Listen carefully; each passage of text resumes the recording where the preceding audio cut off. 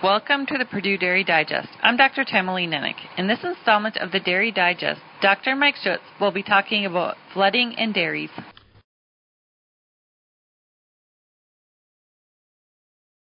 Torrential rains that have fallen over the eastern Corn Belt seemingly non-stop over the past several months serve as a reminder for dairy farms to be prepared for flooding.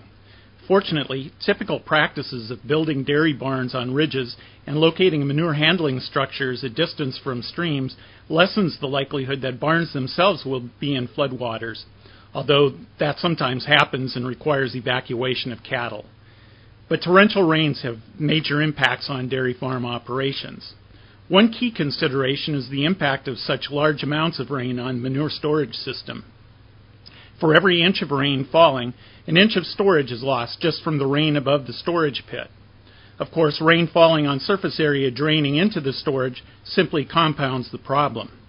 Combine that with time of the year and extremely wet field conditions, and there may simply not be an opportunity to remove much slurry from the pit. Plan ahead when you can to be sure of adequate storage going into seasons when it may be wet, and to be sure contact with your state environmental regulation organization and work with them on solutions once flooding has occurred.